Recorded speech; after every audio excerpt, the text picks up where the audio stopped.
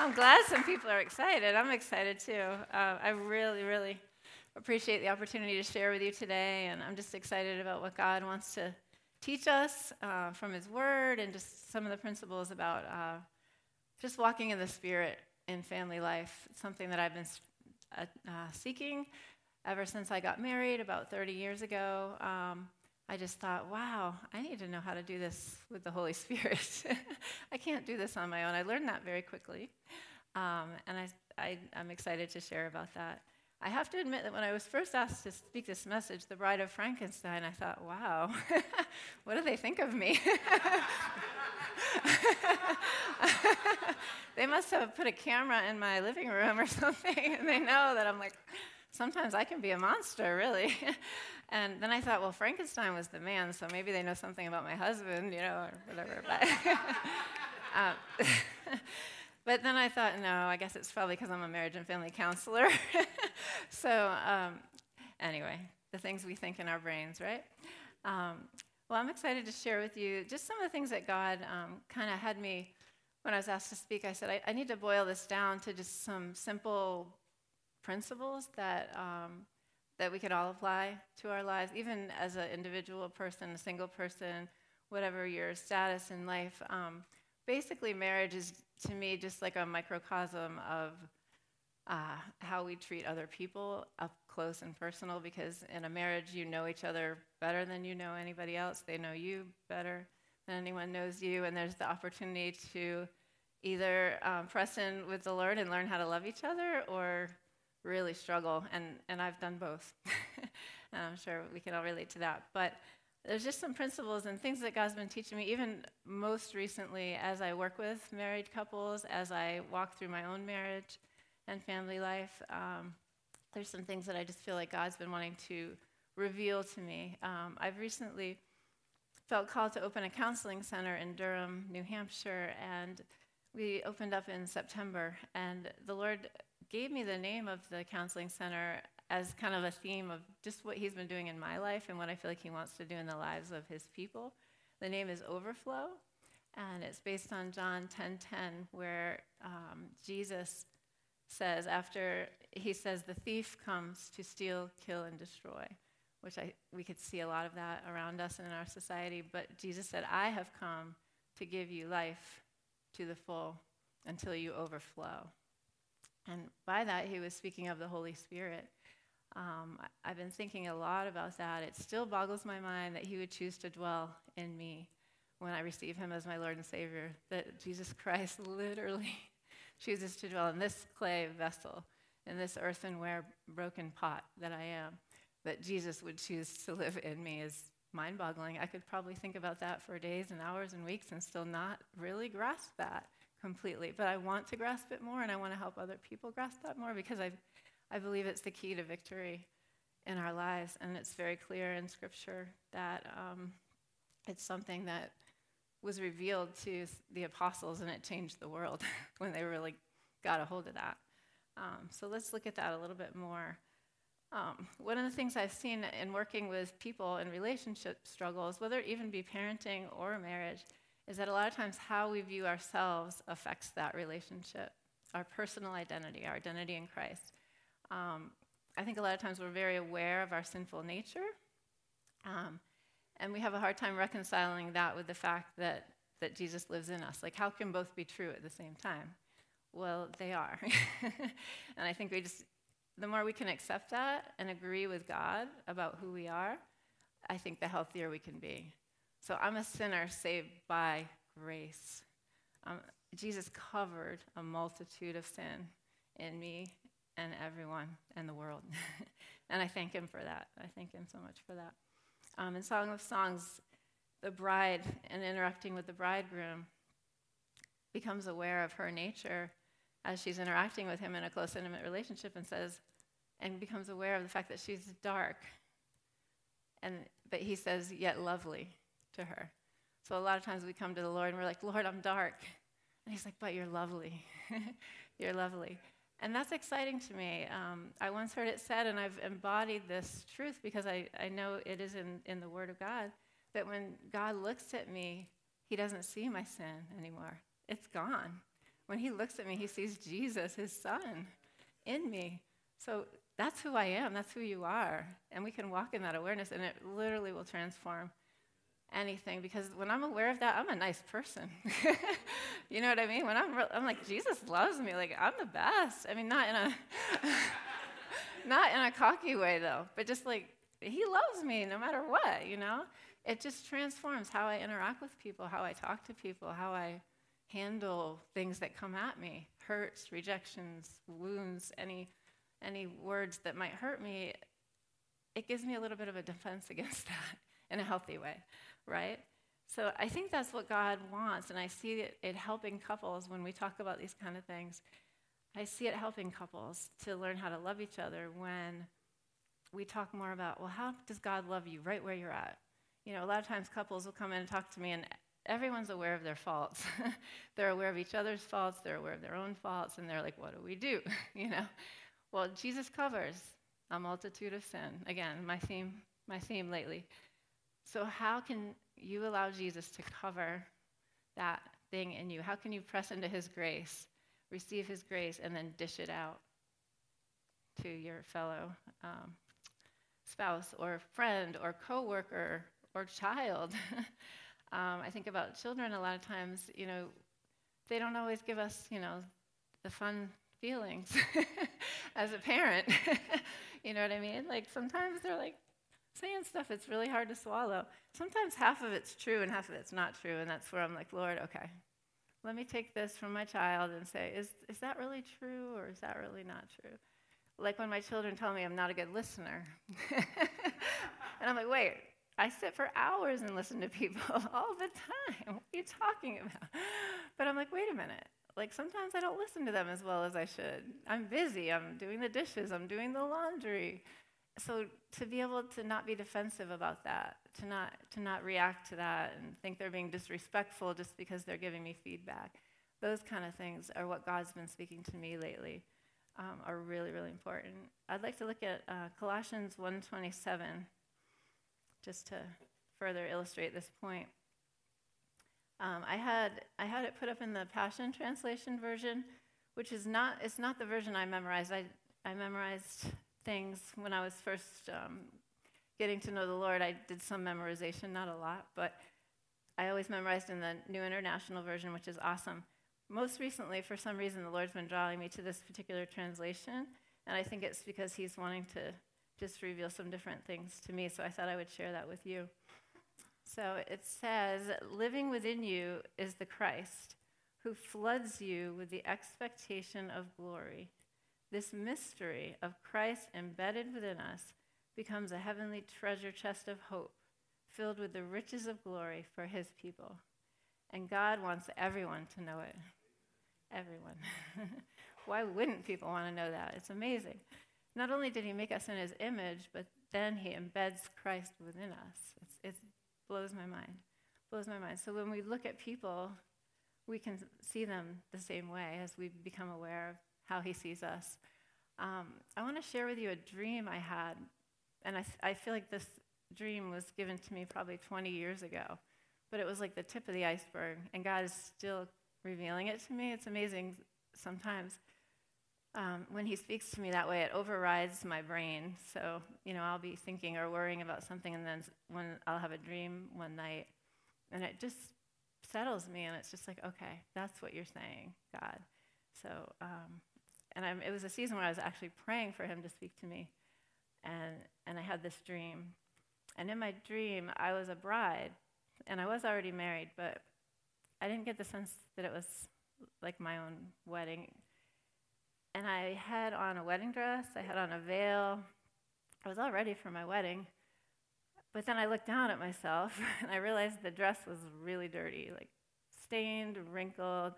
My veil was crumpled up, and I just looked terrible. I mean, the attire looked terrible. And my hair was messed up, too. So, yeah, everything was, like, not how you would want it on your wedding day, put it that way. And it's kind of like those dreams where, you know, you wake up and you're, like, half-dressed and you have to get on the school bus or something. It was one of those dreams where, like, you're caught, like, oh, no, I'm getting married and I look terrible. And then I saw a chamber, almost like a little room there was an aisle, and then there was a room, and for some reason, I knew in my spirit that Jesus was in the room. And I saw him looking through a window at me, like waiting for me, like I was his bride. And he was waiting in a chamber. And I just felt like I was supposed to just walk down the aisle, accept my brokenness, accept my messiness, and just walk down the aisle.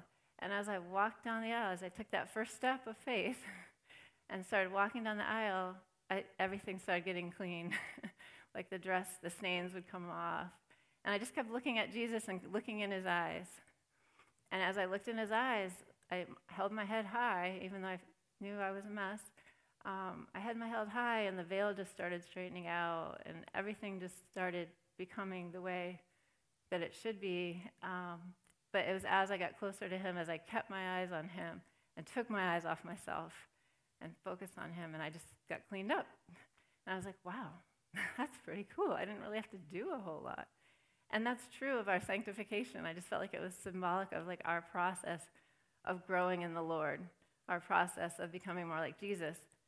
It's not something that we can do or even have to do. We just have to focus on loving him, receiving his love. Like he was staring at me with eyes of love, and I'm like, how can he love me like this? I look terrible. Like who would want a bride that looked like this, you know? But it was pure love. It was like, wow, he accepts me completely as I am. And so I just felt this encouragement from the Lord, just be real, you know, like just be real with people. Just be real with who you are, and I'm gonna do it.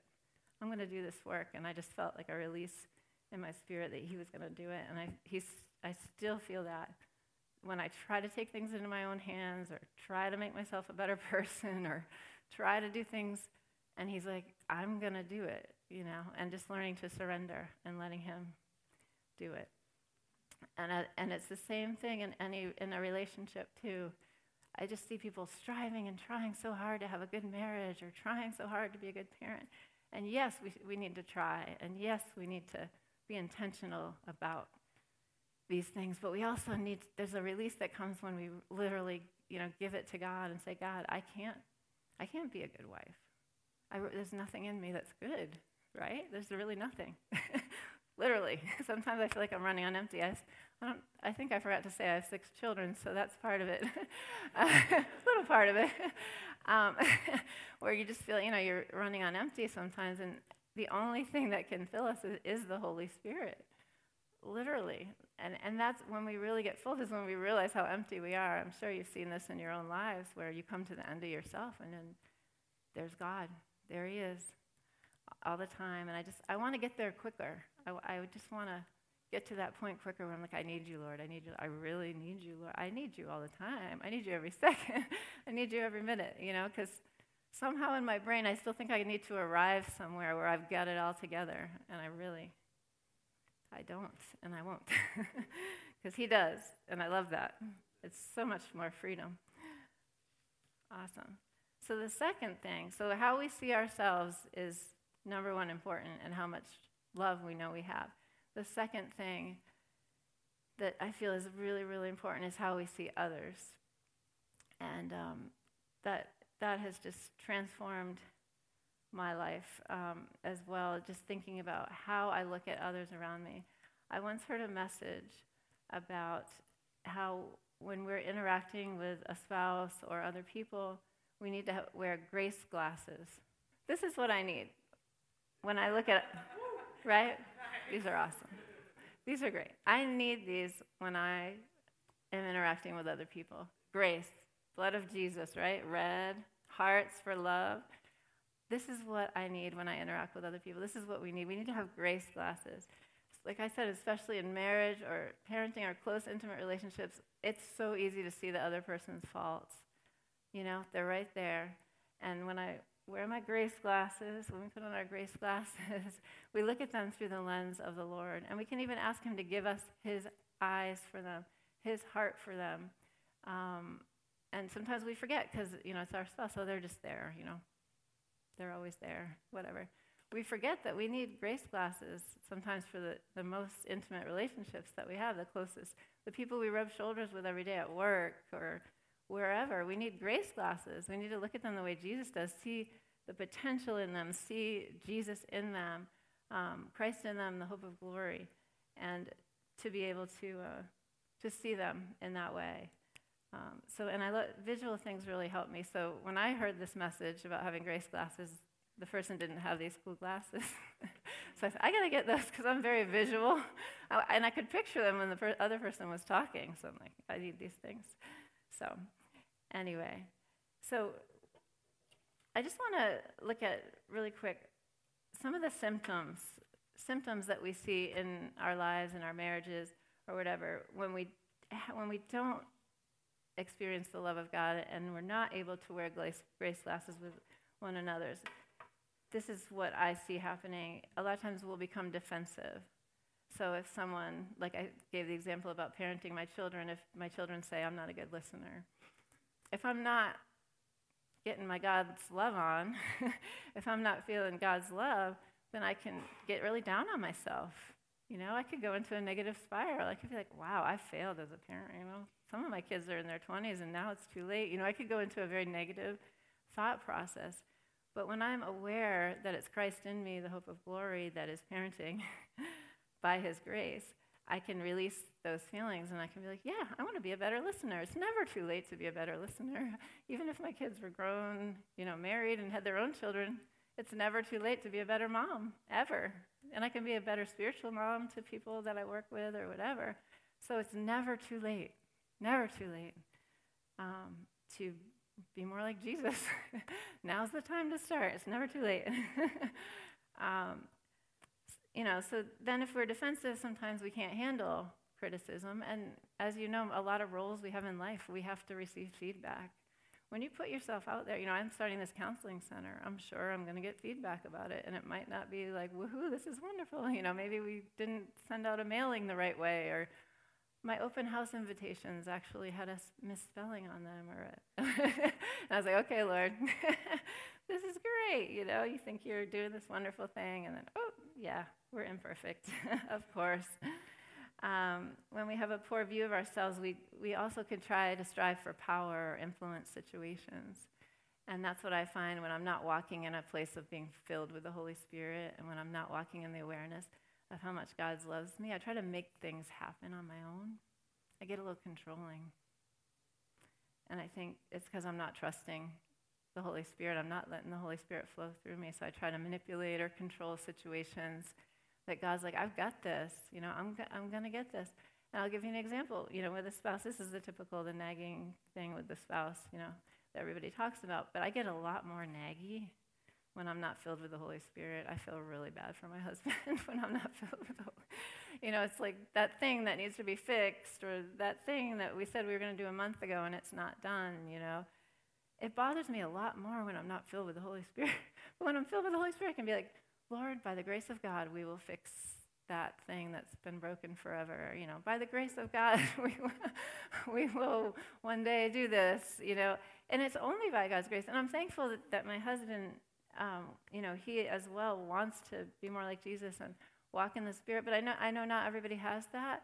And so it's not conditional on them. That's the thing. The Holy Spirit can touch anyone, anywhere.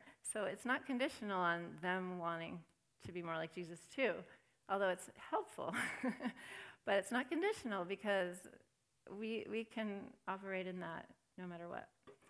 So we also tend to just put walls up with each other and with our spouses when we're feeling not good about ourselves. Or maybe our spouse is critical of us because they're not wearing their grace glasses, right?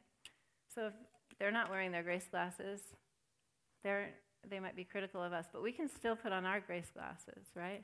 So then we're protected from when we feel criticized or and those things are happening. We can still walk in love toward them and try to hear their heart. That's another thing God's been speaking to me too, is to try to hear beyond the words.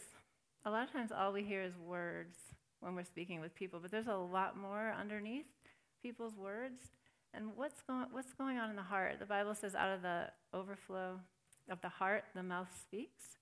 So what's going on in their heart? Maybe they're hurt by us, something we did a couple of days ago, and they're talking to us out of a place of hurt. so maybe the Holy Spirit can show us to go back to that thing that happened 2 days ago or a week ago and talk through that in a way and bring forgiveness and say, I think you might still be hurt by something I did or whatever, and just really practically apply this grace that we've been given, practically apply it, and even be willing to go to that person. The Bible says to go, if you know someone's offended with you, to go to them and be reconciled. So even if it's your spouse holding something against you, you can go to them if the Holy Spirit's showing you that, there's something that they're bitter about. Or you can confess, I know that I haven't really been walking in the Holy Spirit this week. I apologize. I know that's not how God wants me to walk, and the Lord can bring that kind of healing and stuff too.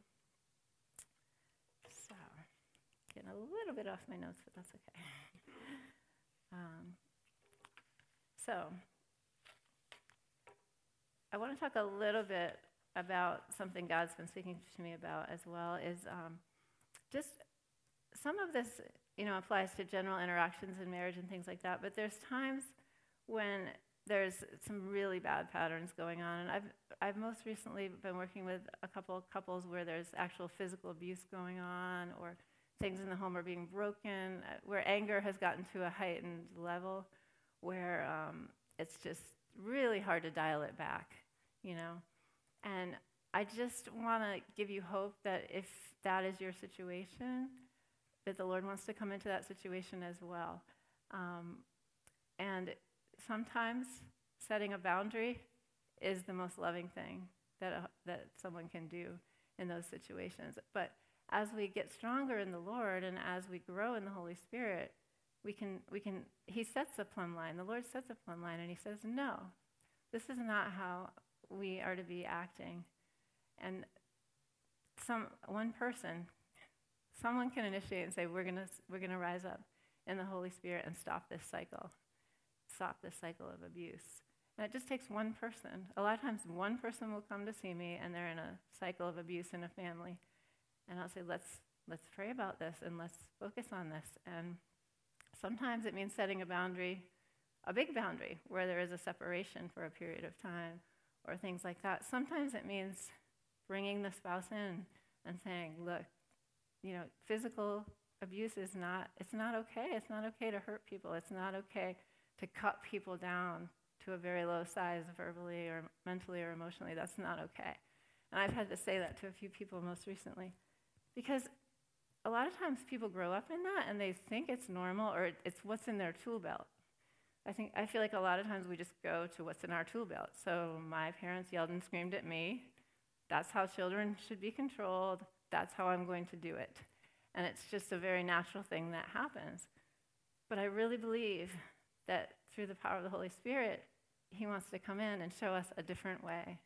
And like I said, it's never too late to learn a different way. You could have parented your kids that way for 15 years, and it's still time to make a change. It's still time to stop and say, let's do it God's way. Let's try it God's way. And God's way really works. It really does. I see it over and over and over and over.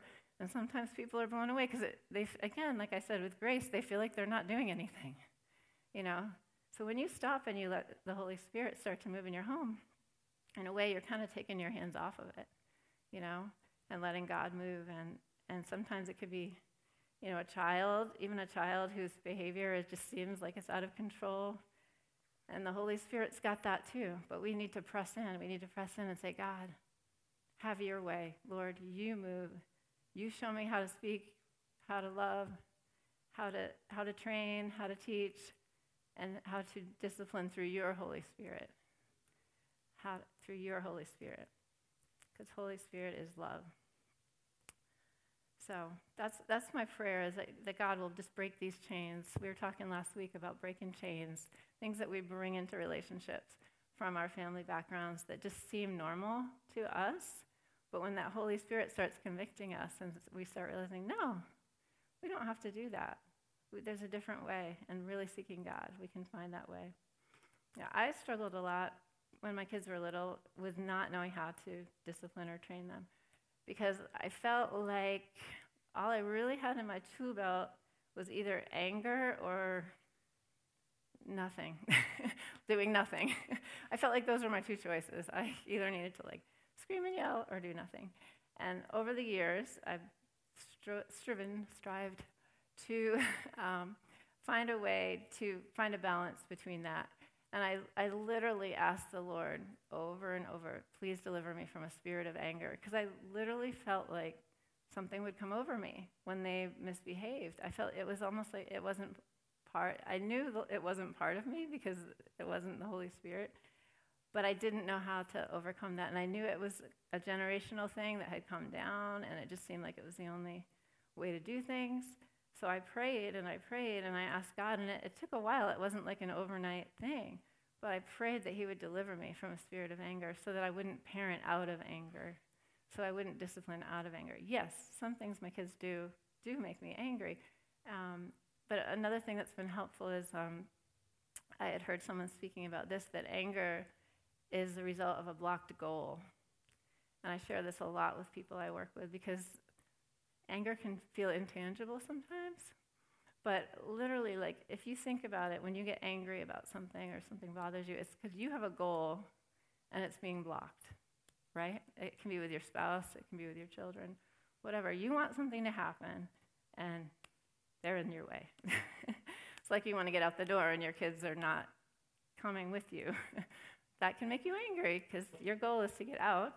Their goal is to do whatever they're doing, and that can be a frustrating situation. But it's really helped me to think about that, like what my goals are in every situation. Because usually it's very true that when I get upset is when my goals are being blocked. Something's not happening that I would like to happen. But it helps me to acknowledge it in the situation. So now I'm like, oh, I'm getting mad. What is my goal? Why am I getting mad? What do I want to have happen? And then what does my spouse want to have happen? Or what do the kids want to have happen? And I'll literally talk to people about it. And I'll be like, so, to my kids, so I want to go, we said we were going to the playground. So I was thinking we were going to the playground, and I wanted to go to the playground. What about you guys? Do you want to go to the playground? And like, yeah, but, we want to watch the show or whatever, Okay, well, if we want to get to the playground, we have to turn off the show. It takes a lot of time sometimes to parent this way or have a marriage this way because it's a lot of talking. And sometimes we don't want to talk. We just want things to happen. And we want to be able to read each other's minds. And we want to be able to, this magically happy family to appear. But it's a lot of talking. It's a lot of just being open with where we're at and what our goal is and what their goal is. My husband and I started this thing on Saturday mornings. I share this with a lot of couples because Saturday morning was like Saturdays are like our only unstructured day. So Monday through Friday, you got school, work, whatever. Sunday you go to church, whatever.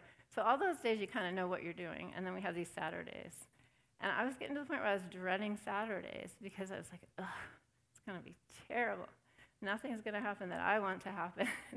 And I just felt like this victim of Saturdays. And I realized it was because we weren't really communicating about what we wanted Saturdays to look like. And we both had a completely different idea of what Saturdays should look like. So we started this thing, either Friday night or Saturday morning. So what are we going to do tomorrow? What do you think the day should look like? What do you think the day should look like? And then we would kind of put our ideas out there, and they'd be totally different. It'd be like, well, I kind of wanted to kick back and do this, and there's always one that wants to, is more task. It seems like one that's more task oriented, and one that's more, let's kick back and have fun oriented, and then that can create some conflict for sure.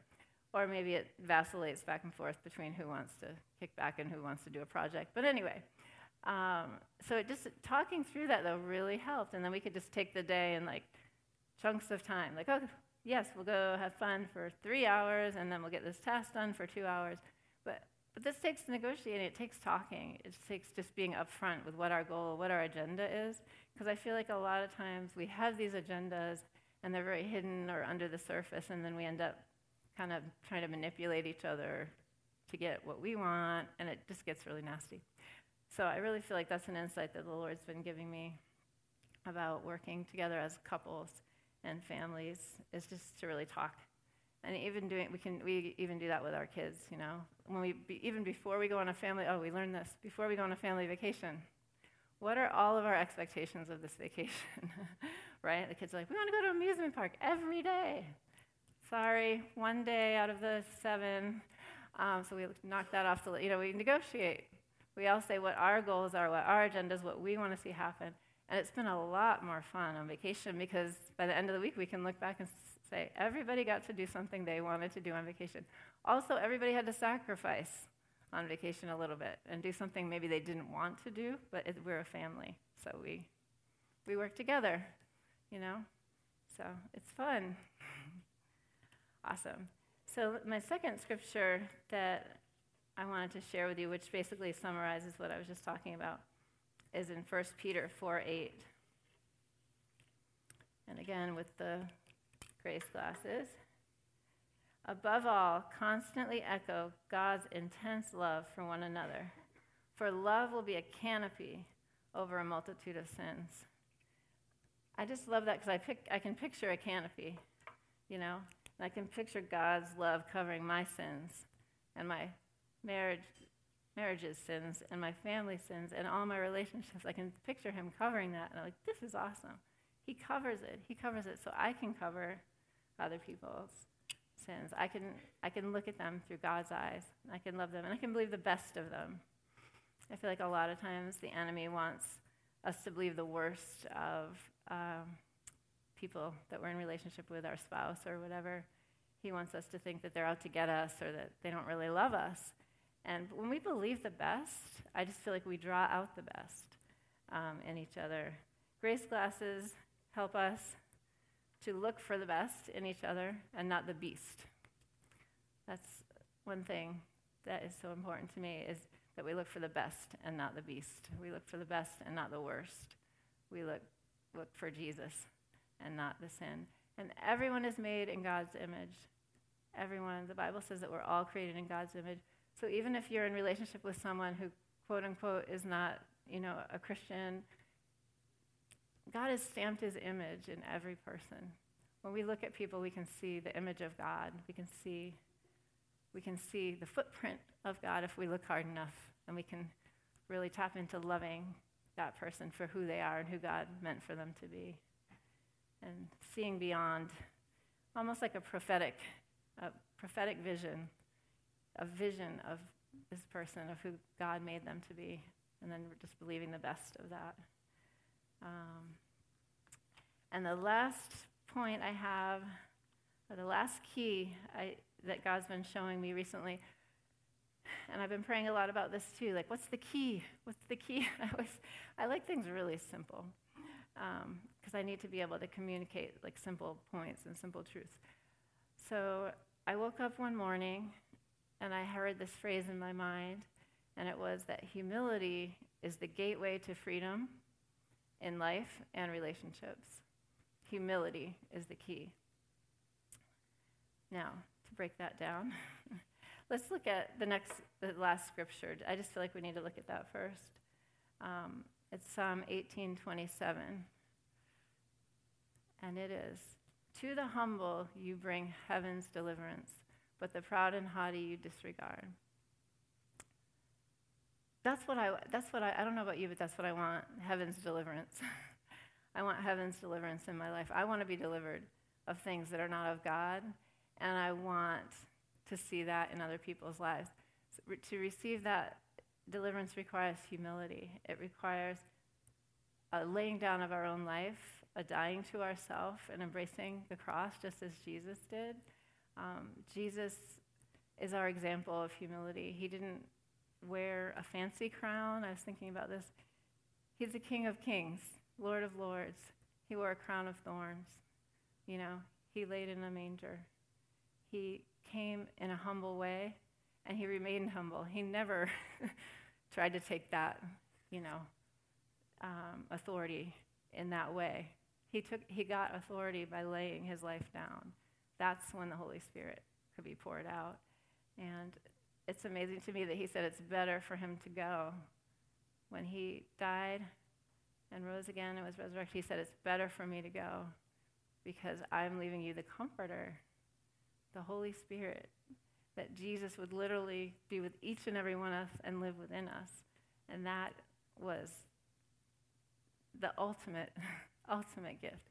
is that we can each have Jesus living inside of us now because of what he did for us. And that is the key to life in my mind, if I can really grasp this and then translate it into my relationships and into my daily life. It is so powerful. So I'm going to sum up a little bit here. If the worship team would like to come up, that would be great.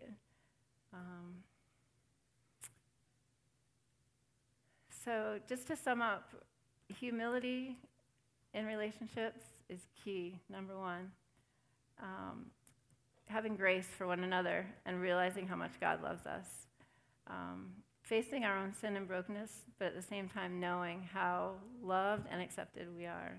It's amazing. Admitting that we don't know what we're doing a lot of the time in relationships. Just admitting that we need Jesus to show us how to do this thing. And that we need his help. And sometimes just stop doing it the way you're doing it. Literally. Sometimes God just tells me to stop doing things the way I do them and letting him show me. Marriage is where the rubber meets the road. It's where we're our most true and honest self, marriage and family. And there's a safety there, but at the same time, the Lord wants to be a part of that and really enter into that. And as we humble ourselves, he can be exalted. The Bible says if we humble ourselves, he will be exalted. So as we humble ourselves before him and ask for his help, ask for his guidance, and really press in, he can be exalted in our life and family. Can you just imagine what our lives would look like if we walked in this reality? I know I talked about that at the beginning, but really being secure and assured of God's love for us,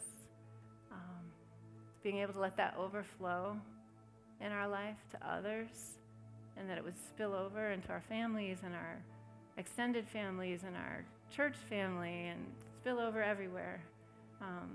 To me, that's what revival looks like to me. Yeah, I asked God once, I was praying and I said, I want your kingdom to come and I want your will to be done on this earth. And I do. And I was praying that, and he's like, well, let me rule and reign in your family. And I was like, okay. Let me be king. Because if we're praying for his kingdom to come, then he's the king. I'm not the king or queen of my home. Jesus is the king of my home and my life. Yeah. So I pray that for all of us. I'm going to end in prayer. Just a prayer blessing. Thank you, Lord.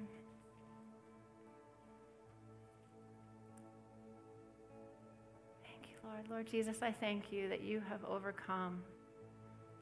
You have overcome, Lord. Thank you that you are the picture of humility and beauty and grace and honor.